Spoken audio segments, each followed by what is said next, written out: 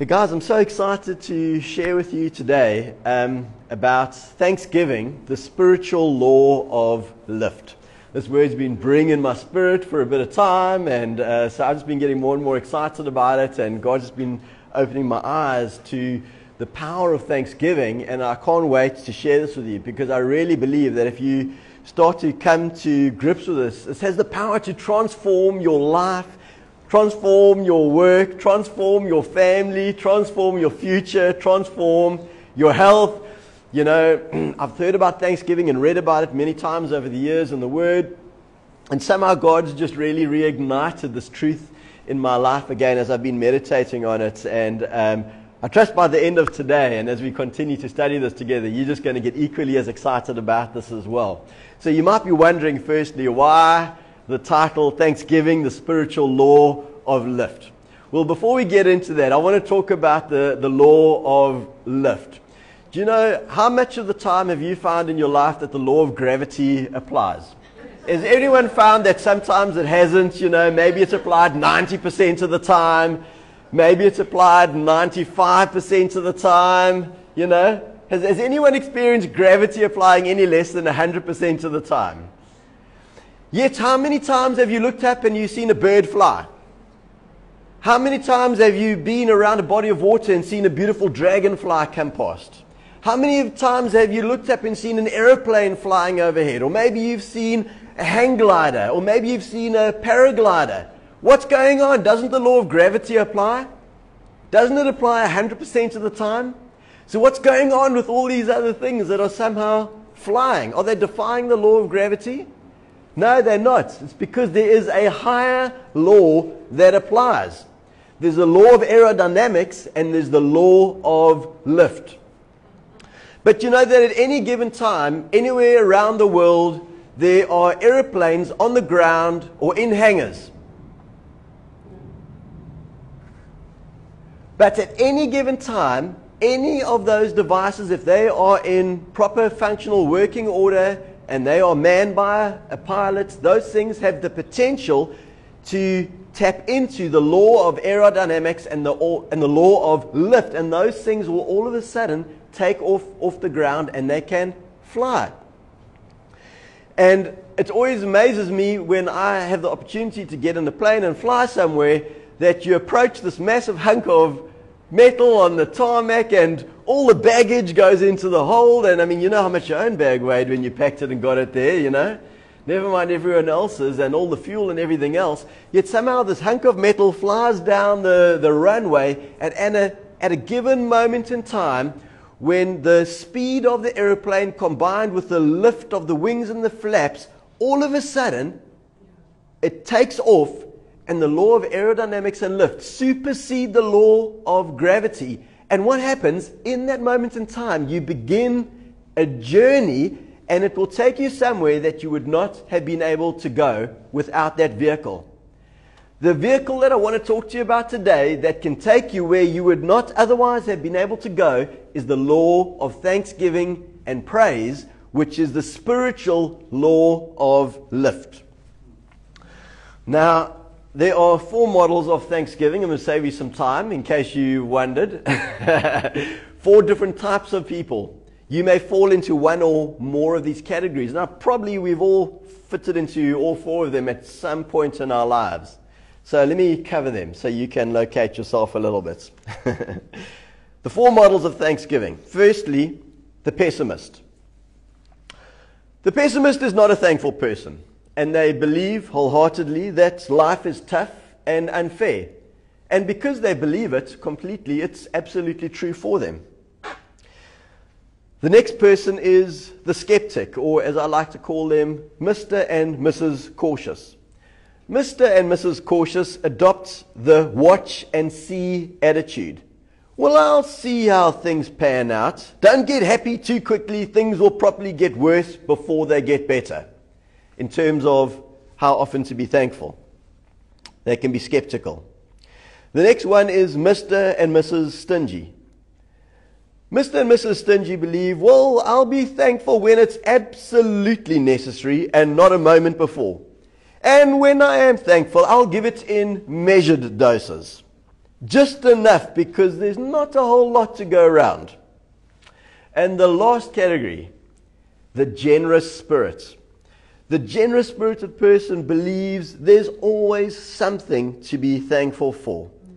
They give thanks quickly and easily because it flows from their spirit. So we're going to begin to look at what the Word of God has got to say about thanksgiving. And I'm going to trust the Lord to stir you up and challenge you from wherever you are in that, in those various models or categories of thanksgiving. And I'm trusting God to move you from wherever you are, to move you further, to move you higher, to take you deeper, and to cause a richness to begin to grow and develop in your heart toward the Lord. But I want to look at a scripture passage that I think is quite foundational when it comes to thanksgiving and praise in the body of Christ. I'm talking about 1 Chronicles chapter 16, and I'm going to read from verse 4. Actually, this whole chapter deserves to be studied in detail. So I would love for you guys to do that, and I'm going to invite you to take time out to go and read 1 Chronicles chapter 16 in its entirety. For the sake of time, we're not going to do that today, so I'll just touch on something here and there. But in chapter 16 verse 4 it says, talking about David, and this is David bringing the Ark of the Covenant to Jerusalem, and it says, he appointed some of the Levites to minister before the Ark of the Lord. And I just want to stop there for a moment. When David brought the Ark of the Covenant to Jerusalem, one of the first things he did is he appointed some of the Levites to minister. He appointed. Now, I really believe that this is a type and a shadow in the Old Testament of what God was going to do in the New Testament. And the book of Hebrews tells us that we have a better covenant, right? So it's going to be even better than what was before. So how many of you know that this principle has carried on? Instead of the Ark of the Covenant, God's presence in one place, we have the new covenant, which happened when Jesus died, and the veil that separated the manifest presence of God in the temple, that veil was torn from top to bottom, which we know was a divine miracle because only man could tear it from bottom to top, but God tore it from top to bottom. In other words, he made his presence available to anyone who would believe. So it wasn't just trapped in this box, the ark. It was now available to anyone. So God still appoints. David appointed back then, but now it's God who appoints. Now, back then, it was only the Levites who were appointed to minister. But who is appointed to minister today? Well, the Word of God tells us that we are temples of the Holy Spirit.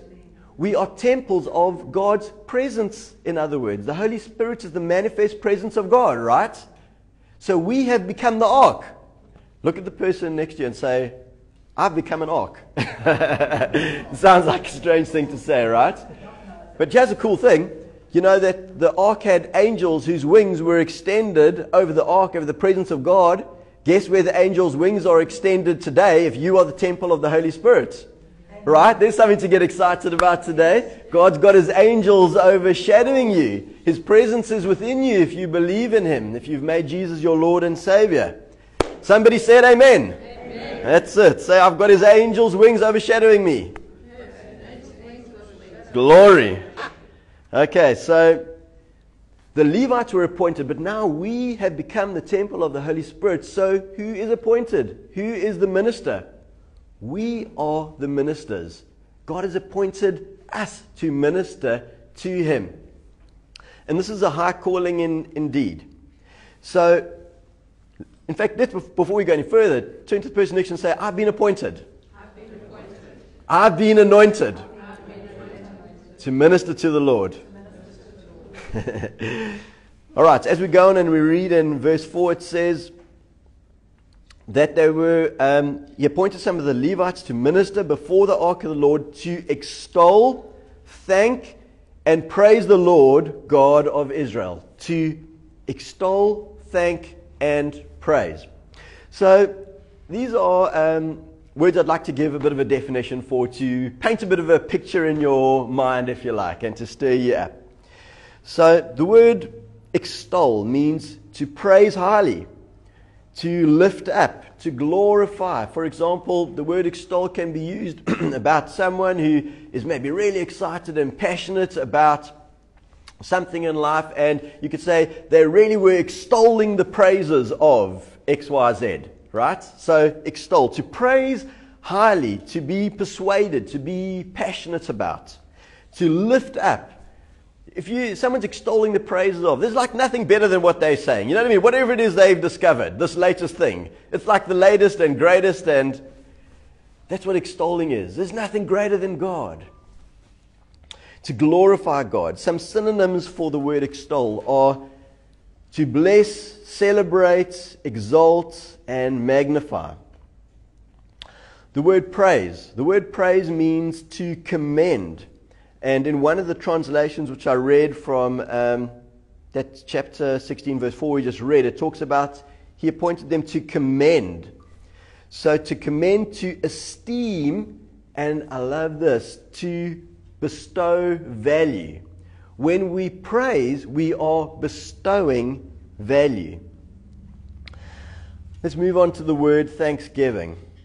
The word thanksgiving is a public acknowledgement or celebration of divine goodness, the act of giving thanks, a prayer expressing gratitude. And another word that we associate with thanks or thanksgiving is to appreciate, and of course that goes together with gratitude as well. The word appreciate is to grasp the nature, worth, quality, or significance of, to value or admire highly, to recognize with gratitude. Now, as I was sort of going through these words, you kind of realize that there's a lot of overlap between them, and you'd be absolutely right. The word extol and praise is pretty interchangeable, and as you study thanksgiving and praise throughout the word, you'll realize they go hand in hand. Where you see thanksgiving, you see praise. Where you see praise, you see thanksgiving. So they're all part and parcel of the same acts of adoration, of worship to God, right? So another definition of the word appreciate in a secular sense is to increase in number or value. For example, your financial investment will appreciate over time. How many of you would like your financial investments to appreciate over time, right? We're all like, yeah, like that, please. Well, how about this? When we live out of a state of thanksgiving, God's investment in us and our investment in God will appreciate and increase in number and value over time. Somebody said amen? And the proof of this is found in Mark chapter 4. Mark chapter 4, of course, is the parable of the sower and the seed and the different types of ground that the seed is sowed onto.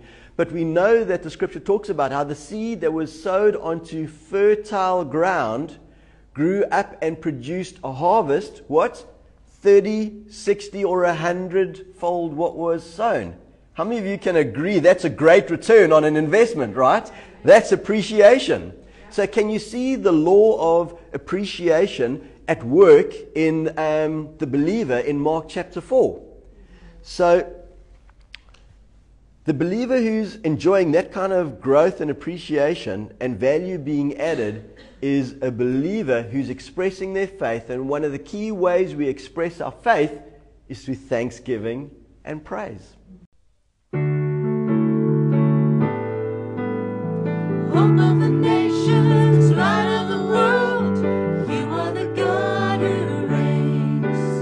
The Lord who is faithful, Holy One, you are the God who reigns. Now is the day of salvation, bringing hope to the nations. Shine your light on the darkness, changing our